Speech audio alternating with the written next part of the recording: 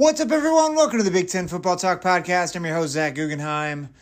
Best case, worst case, part 4. We got Minnesota and Maryland.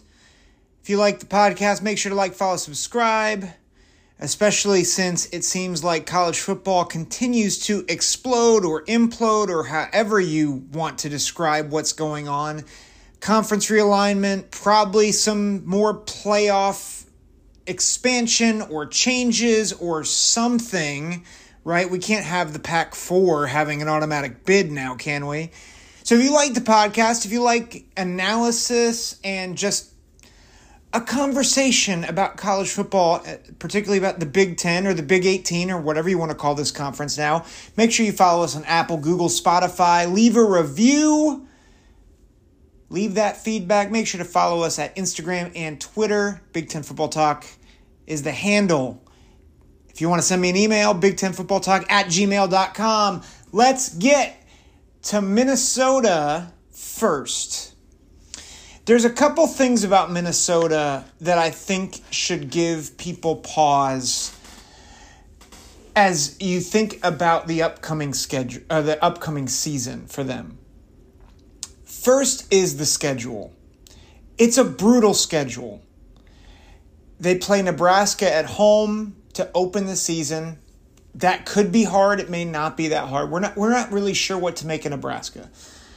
But then, things get tough after what should be a win against Eastern Michigan. But then they go to North Carolina. Then they go to Northwestern. That should be a win. We're not sure. It depends, again, does Northwestern circle the wagons or not? But then you get, Louisiana, they're not a great team, but they're not a bad group of 5 team. And we've seen Minnesota struggle with group of 5 teams in the past. Bowling Green back in 2021, right? And then they play Michigan. And they go to Iowa. Now, that's after a bye, but it's still at Iowa. And they draw Michigan State, who's... Michigan State's not going to be a top 10 team this year, most likely. But they're also not Rutgers or Indiana. No offense to those two teams, but Michigan State can come up and bite you. And then there's Illinois. They get Illinois at home, but Illinois is coming off a bye. And then they have to go to Purdue, which, again, might be winnable. But then you go to Ohio State and you finish with Wisconsin. So if you're keeping score at home, their road games are at North Carolina, who, by the way, was 9-5 last year and kept it close with a pretty decent Oregon team. One of the traditional Big Ten members, right?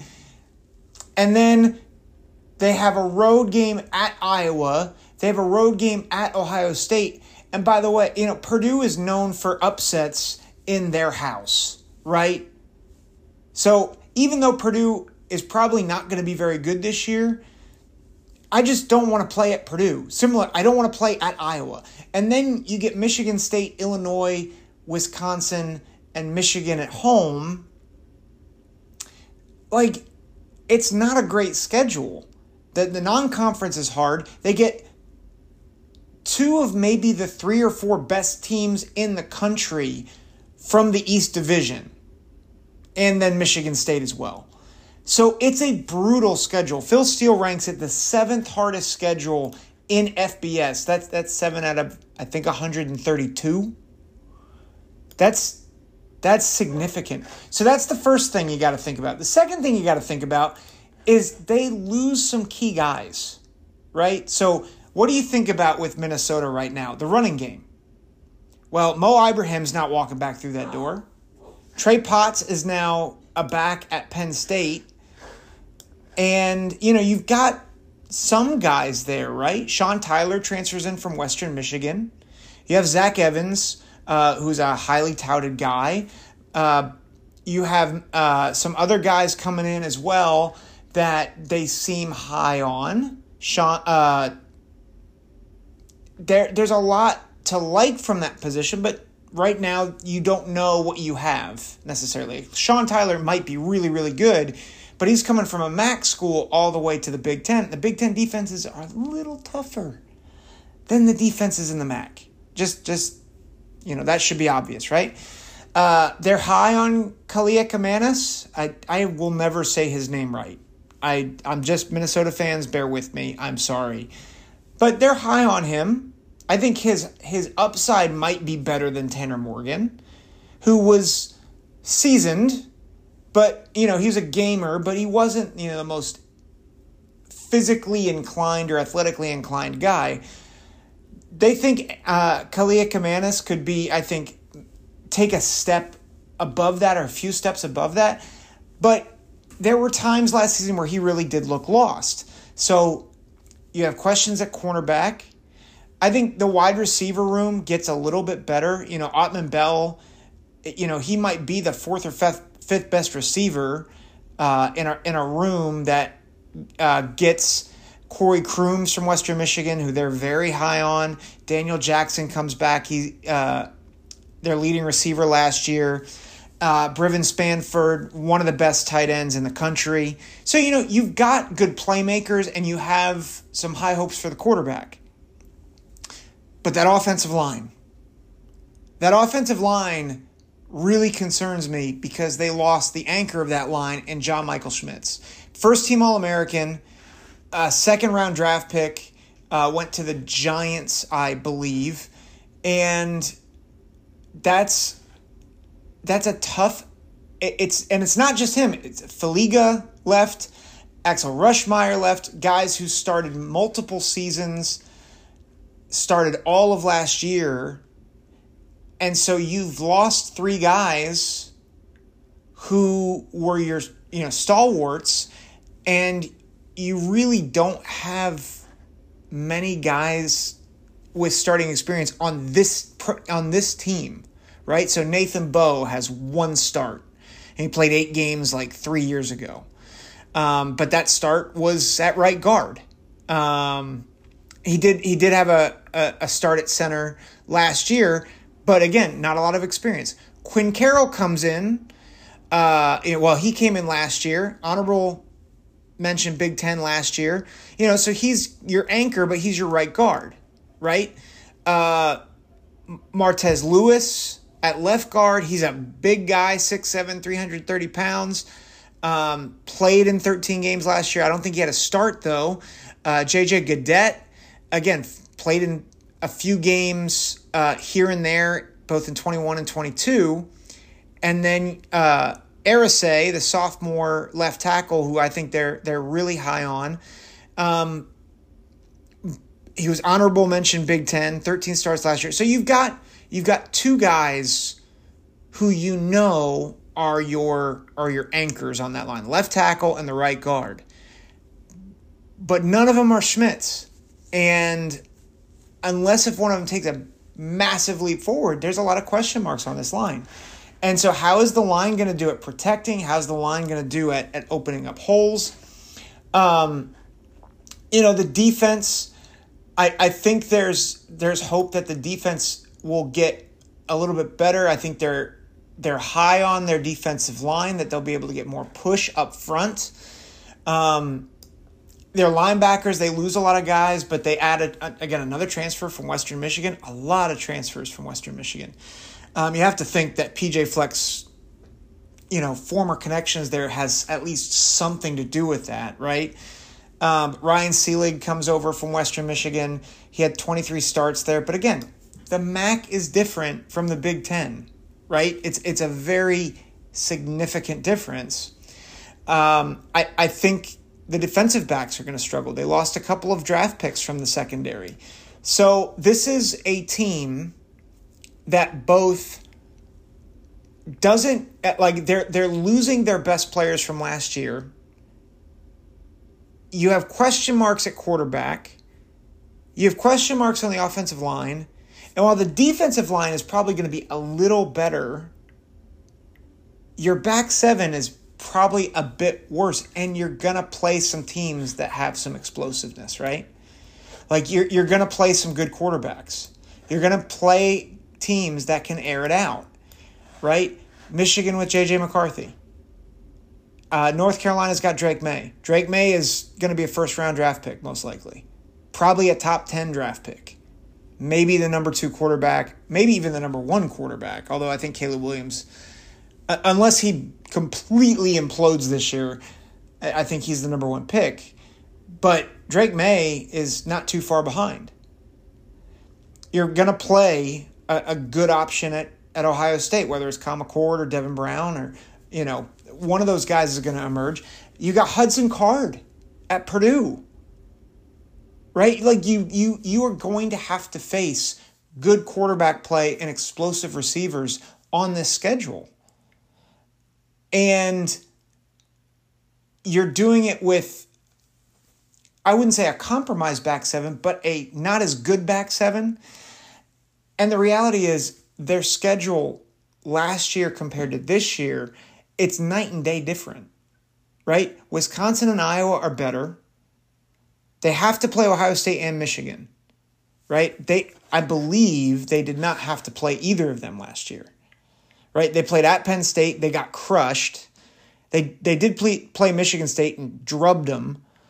But you're replacing Penn State and Rutgers with Ohio State and Michigan.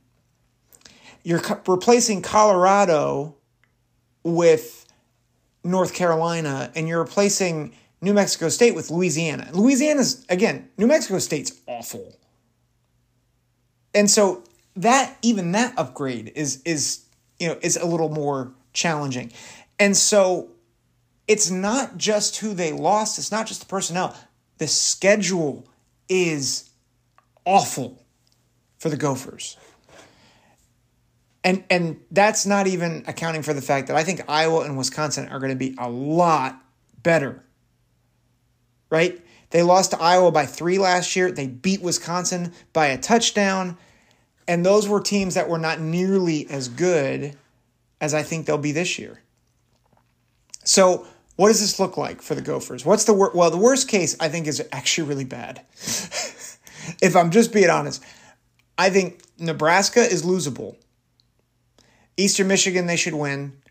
But at North Carolina, that's a tough ask, right? North Carolina, 9-5 last year. They're a pretty good ACC team. So 1-2, and then, at Northwestern should be winnable. But there's always those games that PJ Fleck loses where you just scratch your head. And so I think they could drop one of either Northwestern or Louisiana. So that puts them at 2-3 going into Michigan. They're not beating Michigan. Even in the best case, they're not beating Michigan. They don't have the personnel to do it. Bye week at Iowa, 2-5. Michigan State, I think between Michigan State, Illinois, and at Purdue, I think they get, even in the worst case, I think they get 2 of them. I don't think they lose all those, but they're at 4-6 at that point. They're not beating Ohio State, 4-7, and I don't think they're beating Wisconsin. So that puts them at 4-8. Listen, I wouldn't pick that, but I want Gopher fans to understand this is a tough ask for the Gophers. They've had a lot of really good seasons since 2019. I think actually since 2018, they've won 4 straight bowl games.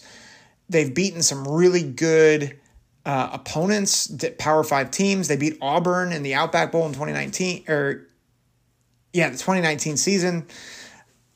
So, I mean, they've had good teams, but you also have to realize they've really benefited from missing the high-level teams most of those seasons. And last year was their time to win the West, and they blew it. If I'm being honest, Iowa was down, Wisconsin was down. They had every opportunity to win that division, and they blew it. They're not winning the division this year. let's talk about best case, because I just told you they're not winning the division. I don't think, even in the best case, I think it's the fact that you have Ohio State and Michigan in your division or in your schedule makes it nearly impossible. They're that good. Just the depth, the talent, they're that good. So best case, what's the best case? Well, I think they beat Nebraska. They beat Eastern Michigan.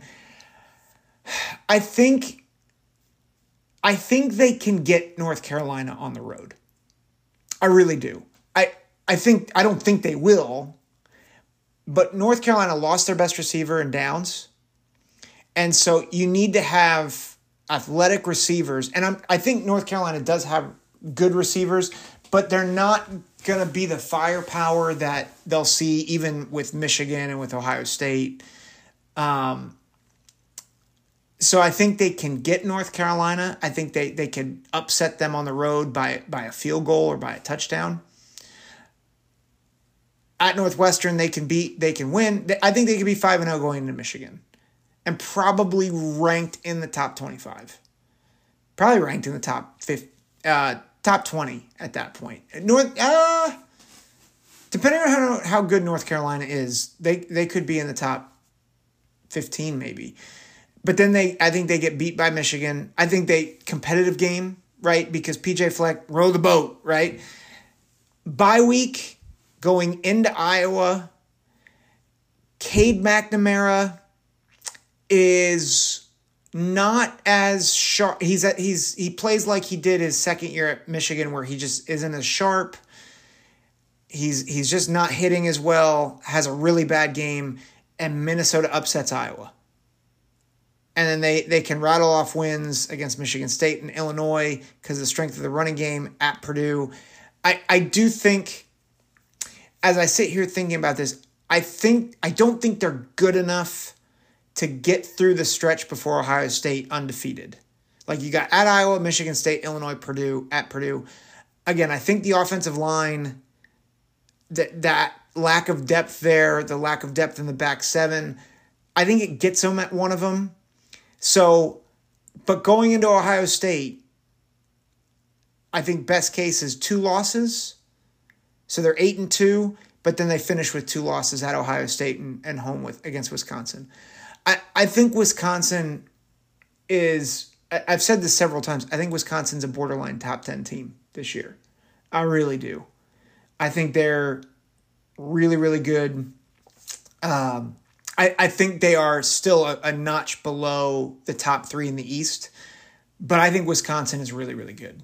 So let me take a break, and then we're going to go to Maryland. Welcome back to the Big Ten Football Talk podcast. We're talking Terps, the Fighting Turtles, Maryland. What is their best case, worst case scenario here? Well, I think in a lot of ways, it's very different from how I view Minnesota, right? Minnesota is in the middle of the pack in the West, kind of projected by a lot of people to be right in that middle. And I'm pretty low. I'm lower on them than I thought I would be. But there's a lot of question marks. I think with Maryland, it's a little different. I think last year there was a lot of optimism. And I think this year there's a lot of optimism. And it starts with a veteran quarterback. Taulia Tagovailoa, it seems like he's been there forever. I thought he played well last year. He's second team, all Big Ten. I think he's really grown at that position, has limited the dumb mistakes, can deliver the ball. They dealt with a lot of injuries with receivers. Dante Demas, I don't think ever got back to be himself. But you look at their personnel. Roman Hemby comes back at running back.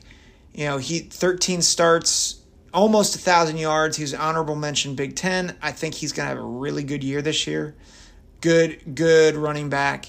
Their wide receiving core, despite losing a lot of people, Deshaun Jones, I think could be a real playmaker for them. He's a senior. Tyrese Chambers, he comes over from Florida International University.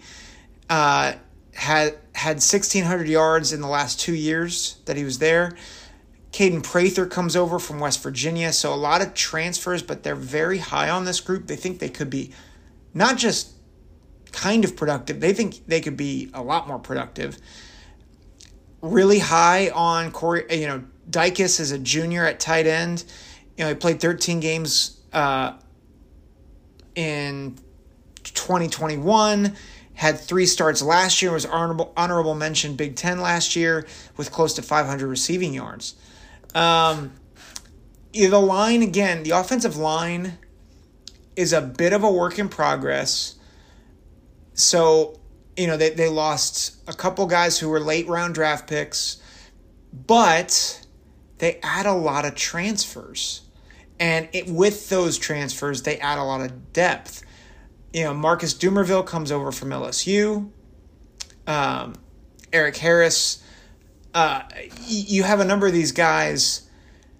The one that really intrigues me, Gottlieb Ayedeze, was an All-American at Frostburg State. And he was actually, Phil Steele notes this, he was a Senior Bowl invite last year, but passed it up to come and play one more season in major college football. So you've got a lot of depth. You've got, Eric Harris played a few games last year for Maryland. So they've got some experience, but just not a lot of starting experience, right? Like Dumerville, he has 1 start from LSU. He's not even projected to be a starter. But they do seem high on that group. So if they can gel, I think they're excited about that. Again, the defensive line, also a question mark, but they're intrigued by the potential that they could bring in terms of a pass rush. Mike Locksley thinks that they won't have to bring as much pressure with linebackers. And if that's the case, that could really do some damage to the teams that they face. And remember, they really battled close with several of the top teams in the East last year, right? They went down to the wire with Ohio State. They went down to the wire with Michigan. They, in a lot of ways, they went 8-5 last year, but most of their losses were 1-score games. They lost to Michigan by a touchdown, Purdue by 2 points. They lost to Wisconsin by 13, got drubbed by Penn State. So those are your two games that they lost by double digits. And then Ohio State, they lost by 13. But really, it was a backdoor cover. It was 30-36. There's 3 games on that schedule that could have gone a different way. 2 of them were playoff teams. So that gives you a sense of where Maryland is. And then they beat NC State in the bowl game. Went 8-5. That easily could have been 10-3. Or actually, no, they easily could have been 11-2, right? So now they would have had to play perfect games, right? Like Ohio State, Michigan, they didn't play good games, and Maryland trailed in both of those games for most of the time. But if they play their A game when Ohio State and Michigan play their C game, yeah, they can get them. They proved that they can hang with both of those teams. So, again, the back 7, there are holes there, but I think they feel good, even with the losses of Jacorian Bennett and Deonte Banks. Both draft picks, Deonte Banks, high draft pick for the Giants, right? They feel good that Jaquan Shepard comes in from Cincinnati, first team American Athletic. I was about to say first team All-American Conference. I'm like, that's not it. American Athletic Conference. It had 12 starts for them. They like their safeties. So I think they feel really, really good, and they feel good about their special teams. Even though they lose Ryland, they're excited about having Spangler back as their punter. So they're excited about, I think, their their potential. And again, I think a reasonable expectation is 8 or 9 wins and maybe a breakthrough against one of the big boys. Like, I really think that, and Phil Steele mentions that in his magazine. I think that is very much on the table. So what is the worst case, best case? Let's, again, as we always do, worst case first. I think Townsend, Charlotte, and Virginia, I think they go 3-0 regardless. You go to Michigan State. Michigan State has a better start than you expect. The transfers hit this year, and they lose that game. And then they have the bonehead loss against Indiana, and then they get crushed by Ohio State. And so they start out 3-3. Where they recover a little bit against a depleted Illinois team, and they're 4-3 going into the break. They beat Northwestern 5-3, but then the wheels kind of come off. Penn State at Nebraska, Michigan at Rutgers, they lose all 4 of them. And I know you're thinking, how do you beat Illinois but lose to Rutgers and Indiana? Remember, Mike Locksley, and this is my biggest knock on Locks. He is inconsistent as an X's and O's guy. And not only he has been inconsistent, but Talia has been inconsistent. Even as he's matured, he has been inconsistent. And so, do I think Rutgers is better? Do I think Nebraska is better? Do I think that Indiana is better? Do I think Michigan State's better? No. But, again, this is a worst case scenario. I think the worst case scenario is they miss a bowl game. And they go 5-7. And I think the way it happens is the wheels fall off. November 4th against Penn State, they have a shot to kind of get back into the hunt to kind of make a name for themselves.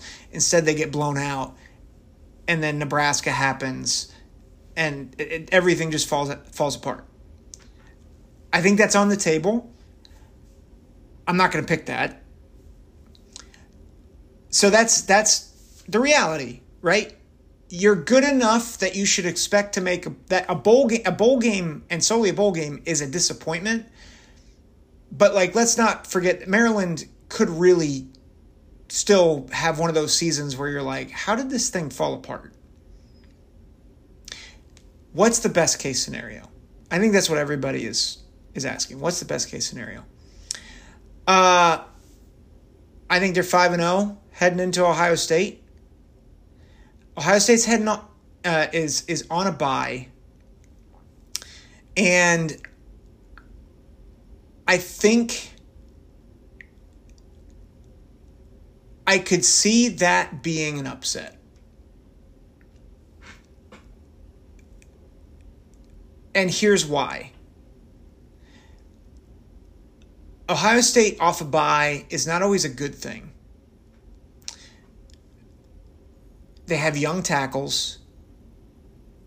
They have a young quarterback. And Maryland thinks they have an improved pass rush. And they have confidence. Because they hung with them all year last year. And they get a young quarterback rattled with good safety play. And they upset Ohio State in Columbus. And then they beat Illinois the next week. So they're 7-0. They're ranked in the top 15. Maybe creeping into the top 10. At Northwestern. Win. Sets up a top 10 matchup against Penn State, where they get beat. And beat probably by 2 scores. But it's tough. It's close. They go to Nebraska. They win that. Michigan at home. And they lose. Because Michigan's is too strong. But then they get Rutgers. They beat Rutgers on the road. And they get to 10-2. They get to a New Year's Six bowl game. Where they have a competitive game against another Power 5 at large. And they win. Sending Talia Tagovailoa out in a blaze of glory. and it sparks Maryland recruiting. I really think that could happen. And listen, I think Maryland can get one of the big boys. I think Ohio State might be the most likely, but I don't think Penn State or Michigan are off the table.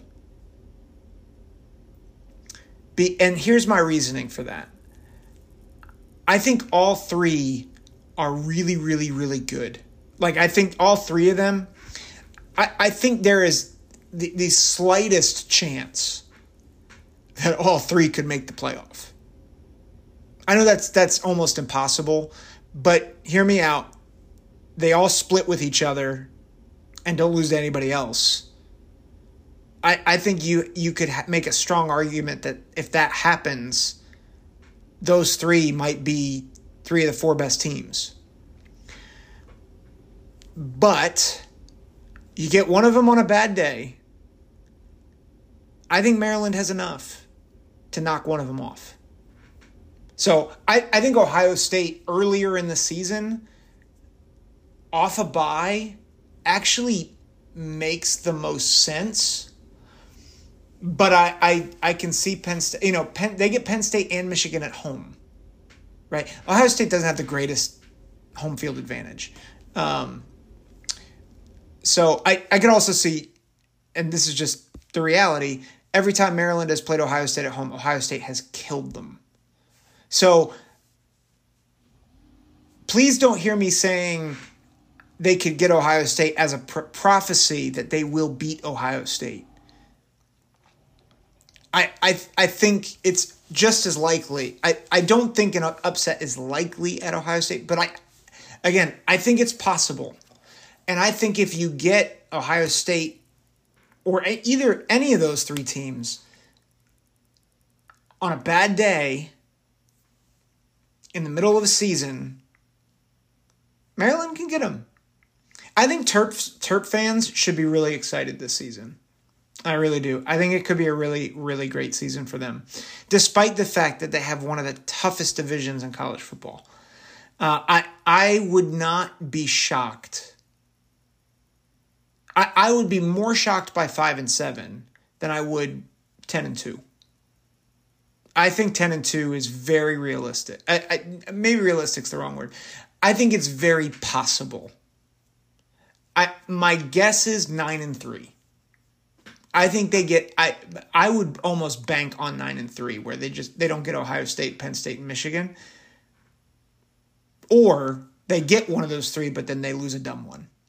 So those are my thoughts on Maryland. Again, thanks for listening. Just a side note, you guys are amazing, and I feel very blessed to get to share this podcast. I've had some good interaction